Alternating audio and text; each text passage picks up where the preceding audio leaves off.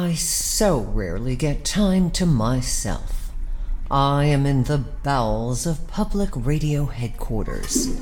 Here's the giant mechanical reverb unit last used for a high-lit Saturday night dance party. I stare at Bob McNeil's golf clubs, dusty and undervalued. Yes, I'm here among giants. How can I ever come up to their standards of excellence?